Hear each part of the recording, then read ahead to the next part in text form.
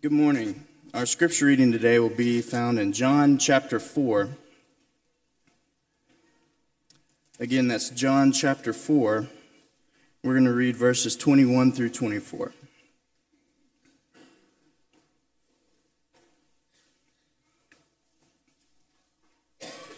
And Jesus said to her, "Woman, believe me, an hour is coming when neither in this mountain nor in Jerusalem shall you worship the Father.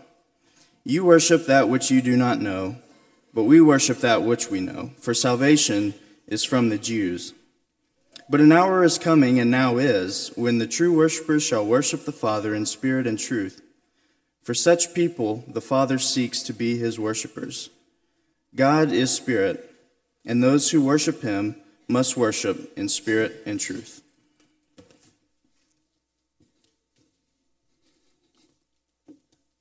Good morning. So glad to be with you today. Thankful for the beautiful singing that we have had this morning.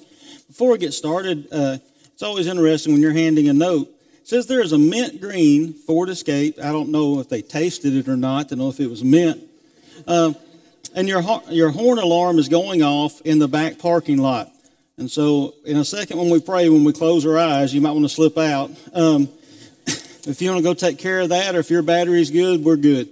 But today is an awesome day. We're here to worship, and that is why we come together. I'm thankful that tonight what we're going to do is, if you remember about a month or 6 weeks ago, what we asked you to do was to fill out a form online or in person that said, "This is my favorite hymn, and this is why."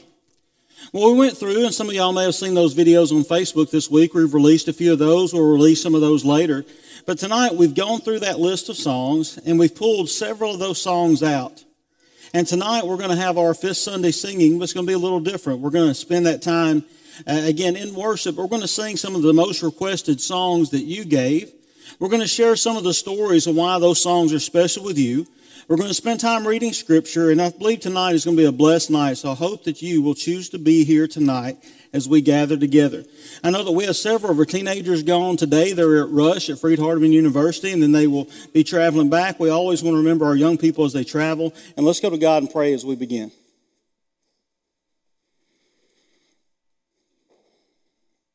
Heavenly Father, we come before you. You are the great and mighty God. And today we come to tell you of your greatness. As we think about your love and your greatness today, Lord, help us to be humble. Help us to fall at your feet and to worship you.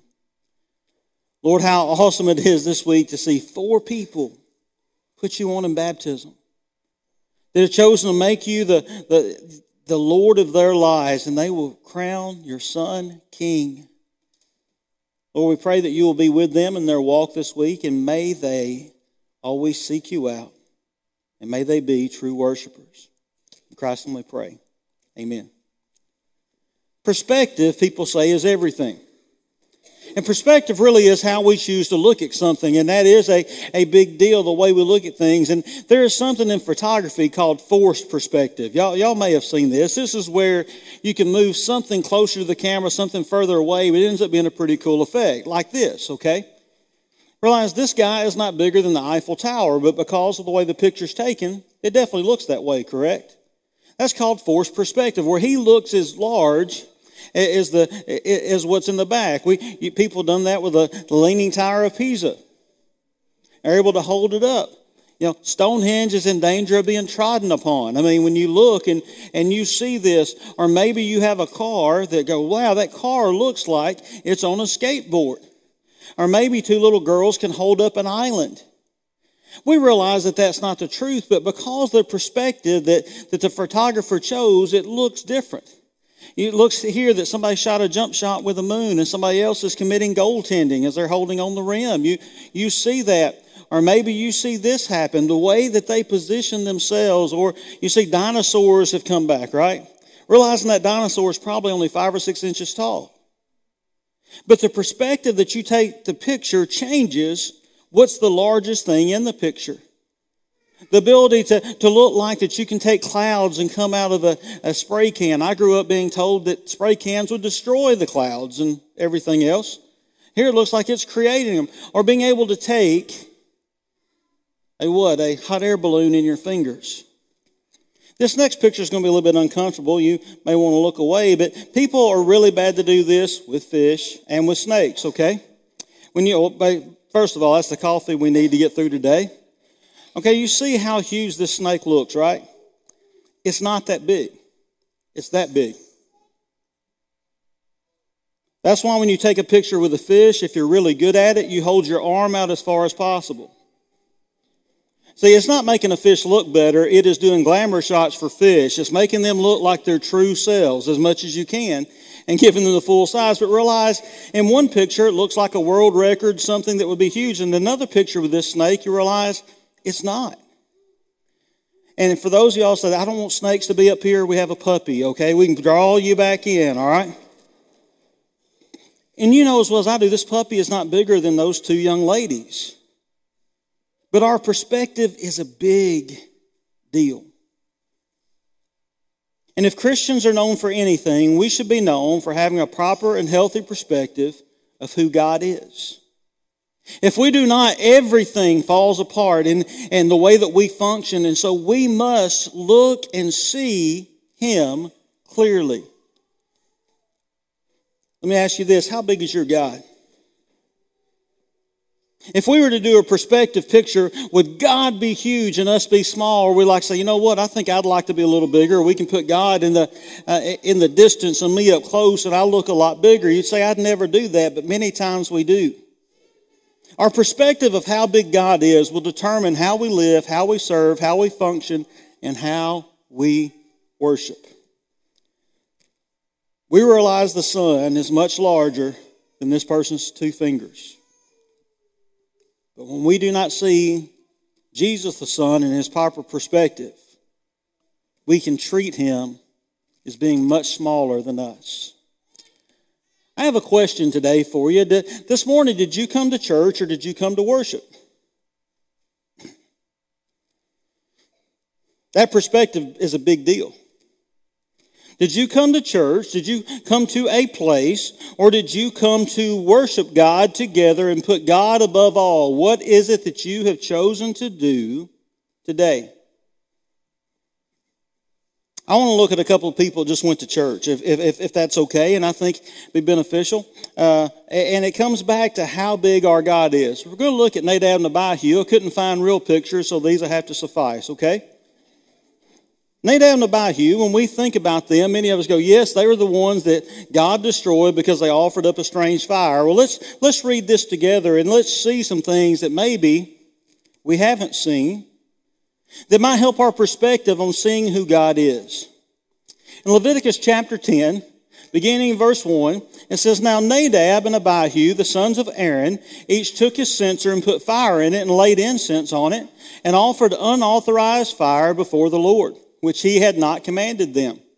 And fire came from before the Lord and consumed them, and they died before the Lord. What would worship look like today if when the people were offering the Lord's Supper, they did something that God did not want and God struck them down? What would we do? Would we run? Would we be in awe? What is it we would do? But realize these two men are high priests. They're in the line of Aaron is the high priest, the brother of who? Brother of Moses. These are Moses' nephews. And they have come together to offer up a sacrifice to God in the way that the high priest is supposed to. And they offer up, it says, a strange, unauthorized, alien fire, depends on what your version says. And it is not what God commanded, and fire came from before God and consumed them. Verse 3, Then Moses said to Aaron, This is what the Lord said, Among those who are near me I will be sanctified, and before all the people I will be glorified. And Aaron held his peace. This man, Aaron, just watches his two sons get struck down by God. And Moses says they got what they deserved. They chose not to do what God has said. God will be held holy. He will be worshiped no matter what. So instead of canceling worship services that day, He tells Aaron, you've got two other sons, Eleazar and Ithamar. Let's get them up here and let them offer the sacrifices. Sometimes we have a tough time getting people to serve on the Lord's Supper table. Can you imagine getting people to come up and serve now? The last two guys did it wrong, and they have been struck down by God, but hey, God is still worthy of worship. We must serve him. We're your other sons. Numbers 3:2 says, and the names of the sons of Aaron, Nadab, the firstborn of Abihu, Eleazar, and Ithamar. These are the names of the son of Aaron, the anointed priest, whom he ordained to serve as priests. So his other sons come and offer sacrifice. It says, but Nadab and Abihu died before the Lord when they offered an unauthorized fire before him in the wilderness at Sinai, and they had no children. So Eleazar and Ithamar served as priests in the lifetime of Aaron, their father.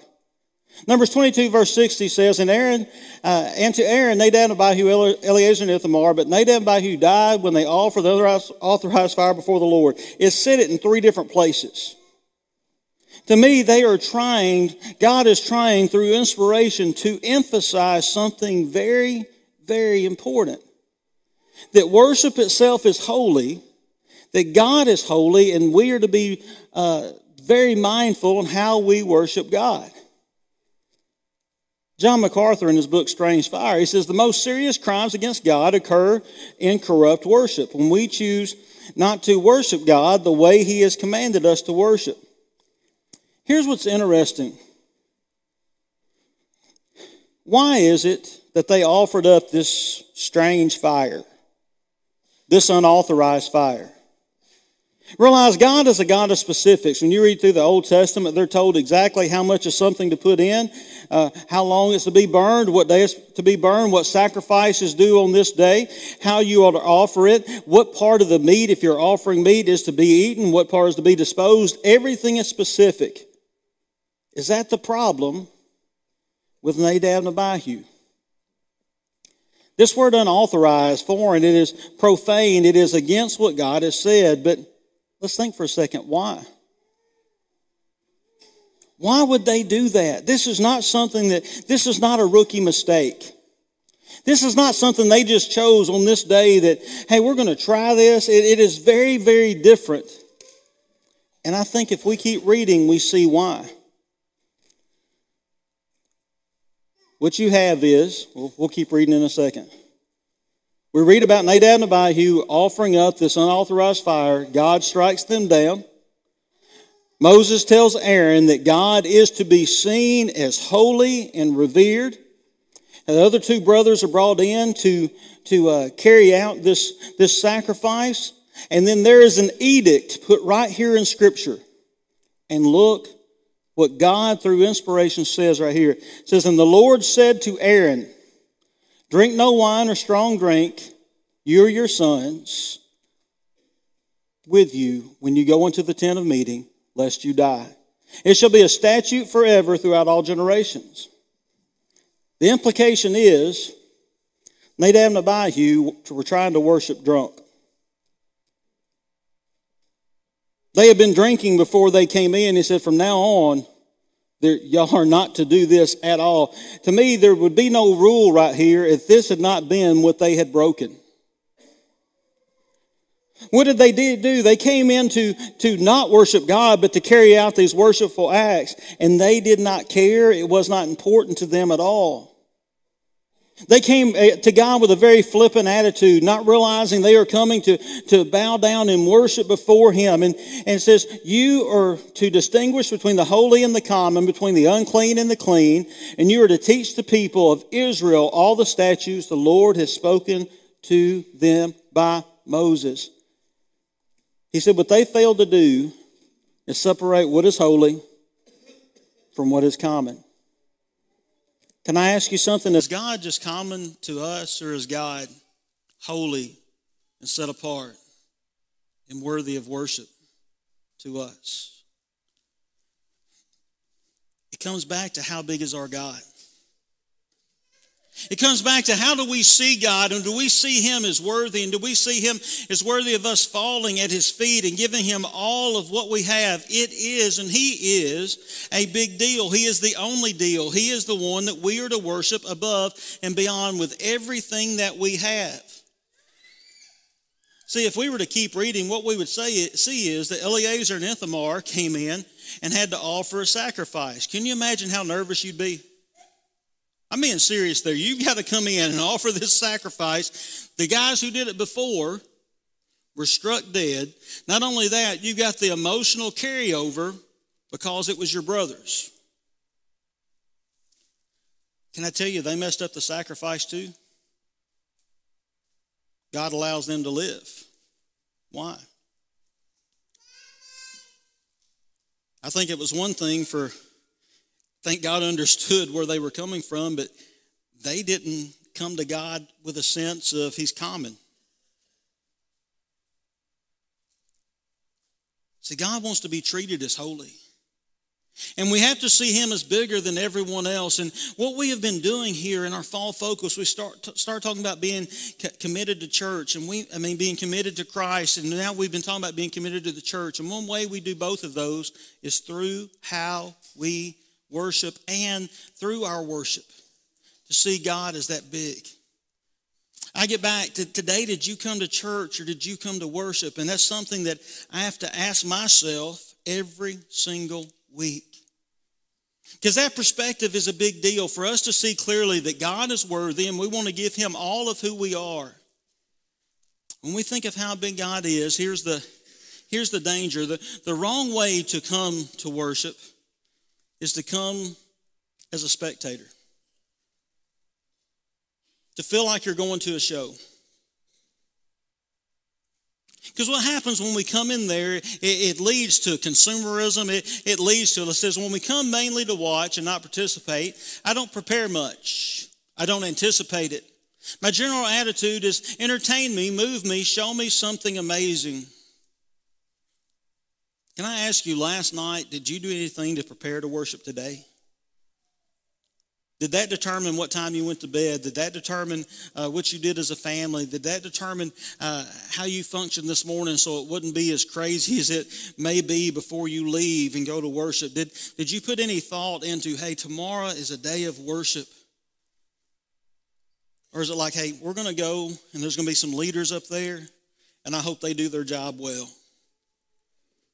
See, there's some that come in as spectators, and what happens is we end up being, from the Muppets, like Statler and Waldorf, and all they did was sit up in the balcony and do what? Criticize. It's who they are. There's some who come each week, and that is who they are. Why? Because it's not coming about God. It's about coming to judge whether the people who are leading are doing the job and singing the songs we want and everything else. Do we come in to go through and evaluate our worship service, to go through and say, yeah, today we'll give the song leader about a 7. Sorry, Clay. About a 7. Give a preacher about 5.5. If he'd have stopped 10 minutes earlier, we give him a 10, but we're going to go drop down to a 5. You know, it really, and you start picking it apart, and we end up being here as a, if you will, an American Idol judge with this face on us. Going, I really didn't like today. What'd you get out of worship today? Which is a funny question anyway, right? What did you get out of worship? Our question should always be, what did God get out of worship today? Because it is our job to give to Him. That is what worship is. And will we leave here energized? I believe so. Will we leave here blessed and encouraged? We should. But I'm going to tell you, if we come in as spectators, we will never ever realize that God is bigger and He should be the object of our worship. But see, there's another way sometimes people come in, and it's just a routine. We make a list of all the things we need to do. We make sure we leave on time, where our mind is filled with the logistics and details. We look forward to clocking out when the time is over. We are here to get stuff done, check off our list, and then to go home.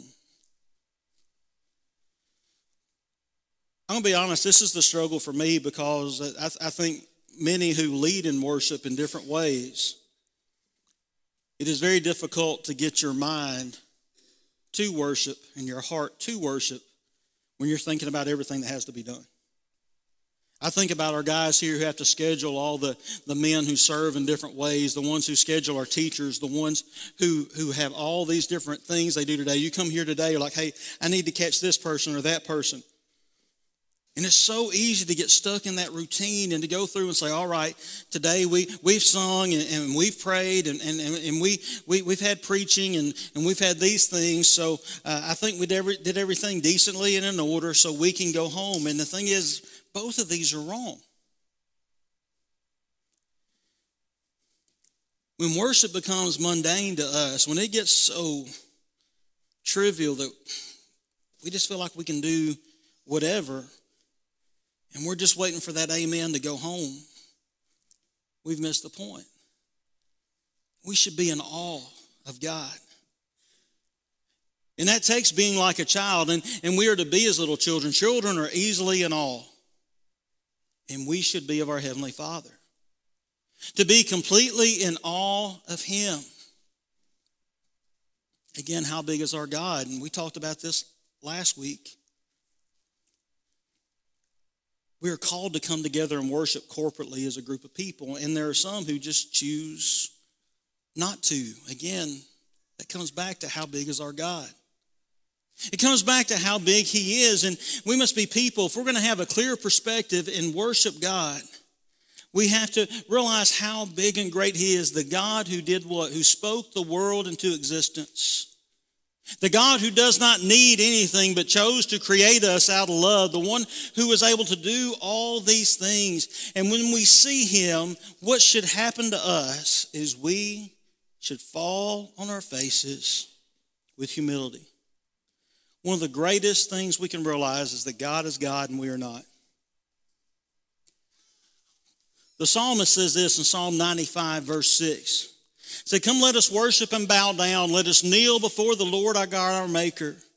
For He is our God and we are the people of His pasture and the sheep of His hand.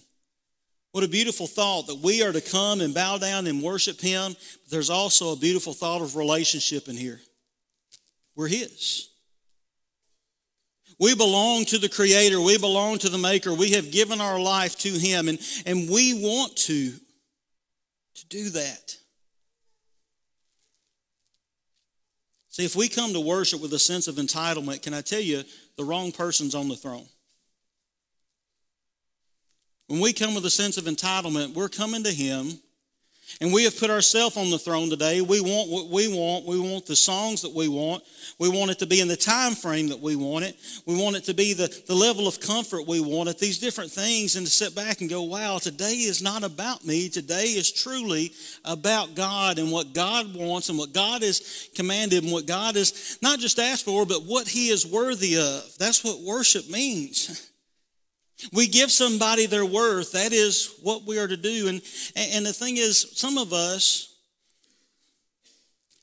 may hold ourselves a little in too high esteem when it comes to God. I love a lot of Teddy Roosevelt quotes, don't you? The Man in the Arena, one of my favorite things. I have read it. I have had it as a poster on my wall. I love that. But I'm going to share something that his daughter said about him. Be careful after you pass away, your kids may write stuff about you. And here's what she said. My dad wanted to be the corpse at every funeral, the bride at every wedding, and the baby at every christening. He wanted to be the center of what? All attention.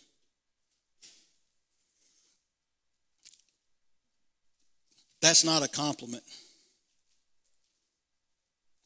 Can I ask you this morning, who's the center point or centerpiece of our worship? It must be God.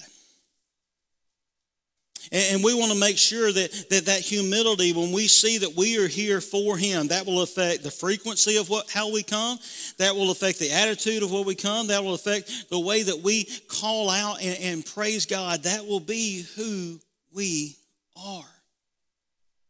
Our perspective must be that God is so much bigger than us and so much greater that He is worthy. And the way we respond to him, I think we see a glimpse in Isaiah, if you will. Turn to Isaiah chapter 6, because there's a beautiful thought there when Isaiah sees the Lord. It says, and I saw the Lord. In Isaiah chapter 6, let's look what he says. It said, in the year that King Uzziah died, I saw the Lord sitting upon a throne, high and lifted up, and the train of his robe filled the temple. Above him stood seraphim, each had 6 wings. With 2 he covered his face, with 2 he covered his feet, and with 2 he flew. Being in the presence of God, covering your face up because the glory of God was so incredible. Can you imagine being here and having this vision and being able to actually see the Lord and see these things and look what it does to him? It says, and one called to another and said, holy, holy, holy is the Lord of hosts. The whole earth is full of his glory. And the foundations and the threshold shook at the voice of him who called, and the house was filled with smoke. When God spoke, the world shook. How big is our God? Holy, holy, holy, to separate him and to set him apart. He is worthy. He said, and I said, woe is me, because I'm a man lost. I'm a man of unclean lips, and I dwell in the midst of a people of unclean lips, for my eyes have seen the King, the Lord of hosts. Then one of the seraphim flew over to me, having in his hand a burning coal, and he had taken the tongs from the altar.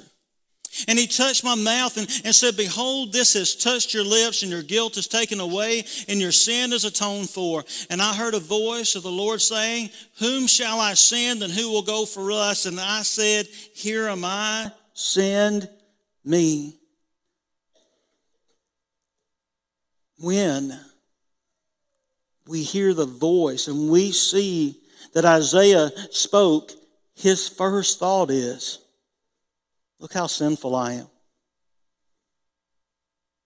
Was he any more sinful than when he came to the presence of God? No, but once he saw God, he saw his own sinfulness. That's a big deal.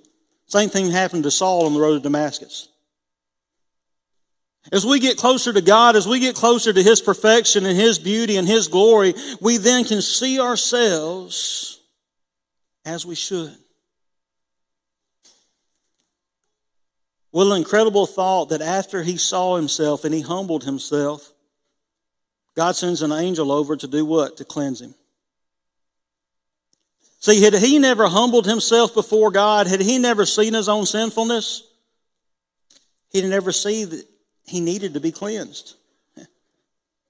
But God does that in his humility. See, every day we have to answer that question, how big is our God? How big is he and what is it? And are we going to come before him flippantly?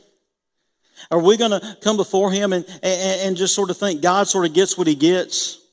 He gets what I'm willing to give and he ought to be okay with that? Or is he worth more than we can give? But we lay our lives down before him and lay our time of worship and our hearts before him. What I see here, when I look very quickly here at Isaiah, is he has a humility. He sees his own sinfulness. He sees the greatness of God. In that, he sees his own smallness. But in that, he has faith that God is a God and the God who saves. And then when God says, hey, I have a job and I want to send someone, he is saying, hey, if you are God, I will go.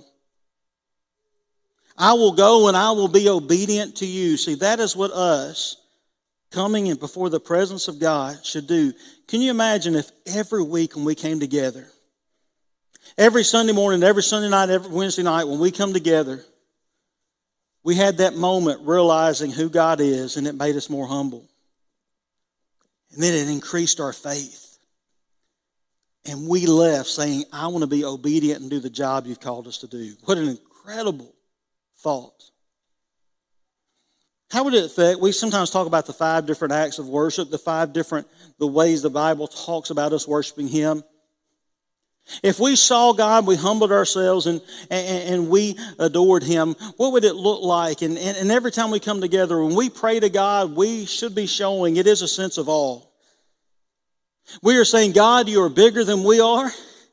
God, you're the one who can answer this prayer. You spoke the world into existence. You are almighty. You are all-knowing. You are all-loving. You are all-present. And today we're going to trust you with what we have. And we're going to praise you today. We're going to thank you. We're going to ask you. We're going to come together in awe. And then as we sing, that comes from what? Our joy in him. Our joy in what he does, that delight that we have. And then we think about our offering as we go through and give. Can I tell you, this is about more than our income. It's about our appreciation for what God has done. Can I tell you, it's one thing for me to look at my paycheck every week and go, I get paid monthly, but every month, you understand what I'm saying, look at my paycheck and go, okay, God has blessed me X amount for this month. I'm going to give a percentage of that back. What if I started every time I thought about giving, well, this is the one who saved my soul. Let that sit in a second. And then I start evaluating how I give and realize that I'm offering back to the one who gave me what I could never have given myself.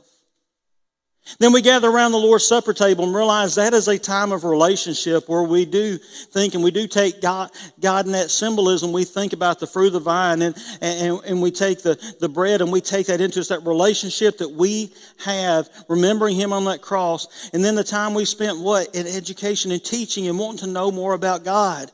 It is through this we see how big God is. And we get our perspective. Can I ask you this morning, did you come to church today? Or did you come to worship God? I don't know if you've seen the Lord today. I pray you have as we've gone through God's Word. I pray you have experienced God through the time we spent in singing, through the time of giving, through the time that we have spent together praying to him. And as we see him, we want to have a clear perspective of who he is. And that should lead us to a humility. It should increase our faith. It should lead us to action. Today, how big is God to you? Because as we realize who he is, we see he's worthy of worship. This morning, who's on the throne? In your life, and you come, are you on the throne? Are you the one that wants to be worshiped, or is it God? Today, have you decided that God is above all and you want to give your all to him? Today, have you come as a spectator, or have you come as a checklist person? Or have you decided that God is God and God is worthy and he is someone that I'm going to give my worship to? We've announced that there have been 4 baptisms this week. How awesome. What an incredible week that we have had. I think that takes us about 36 for the year. Let's go ahead and double that before the end of the year. Let's just keep rolling. Because I believe when somebody comes to Christ, it's when they see God. In the sense that they see him, there's a humility. They're like, wow, God is God. I am not. I need him to be my Lord. I need him to save me. And today, if you have that and want to do that, we want to help you with that. So today, if you want to become a Christian and crown him king, we would love to help you with that. Maybe today that you want us to pray with you or for you. We'd love to help with that. Can I say this? What if every time we came, should we be worshiping on our own? Yes, I'm just talking about our time together. When we came, we said, you know what, today's about him. How would our lives be different? The joy that we would have, the comfort and power we would feel from being in his presence could be life-changing. Today, if we can help you in your walk with him, would you come now?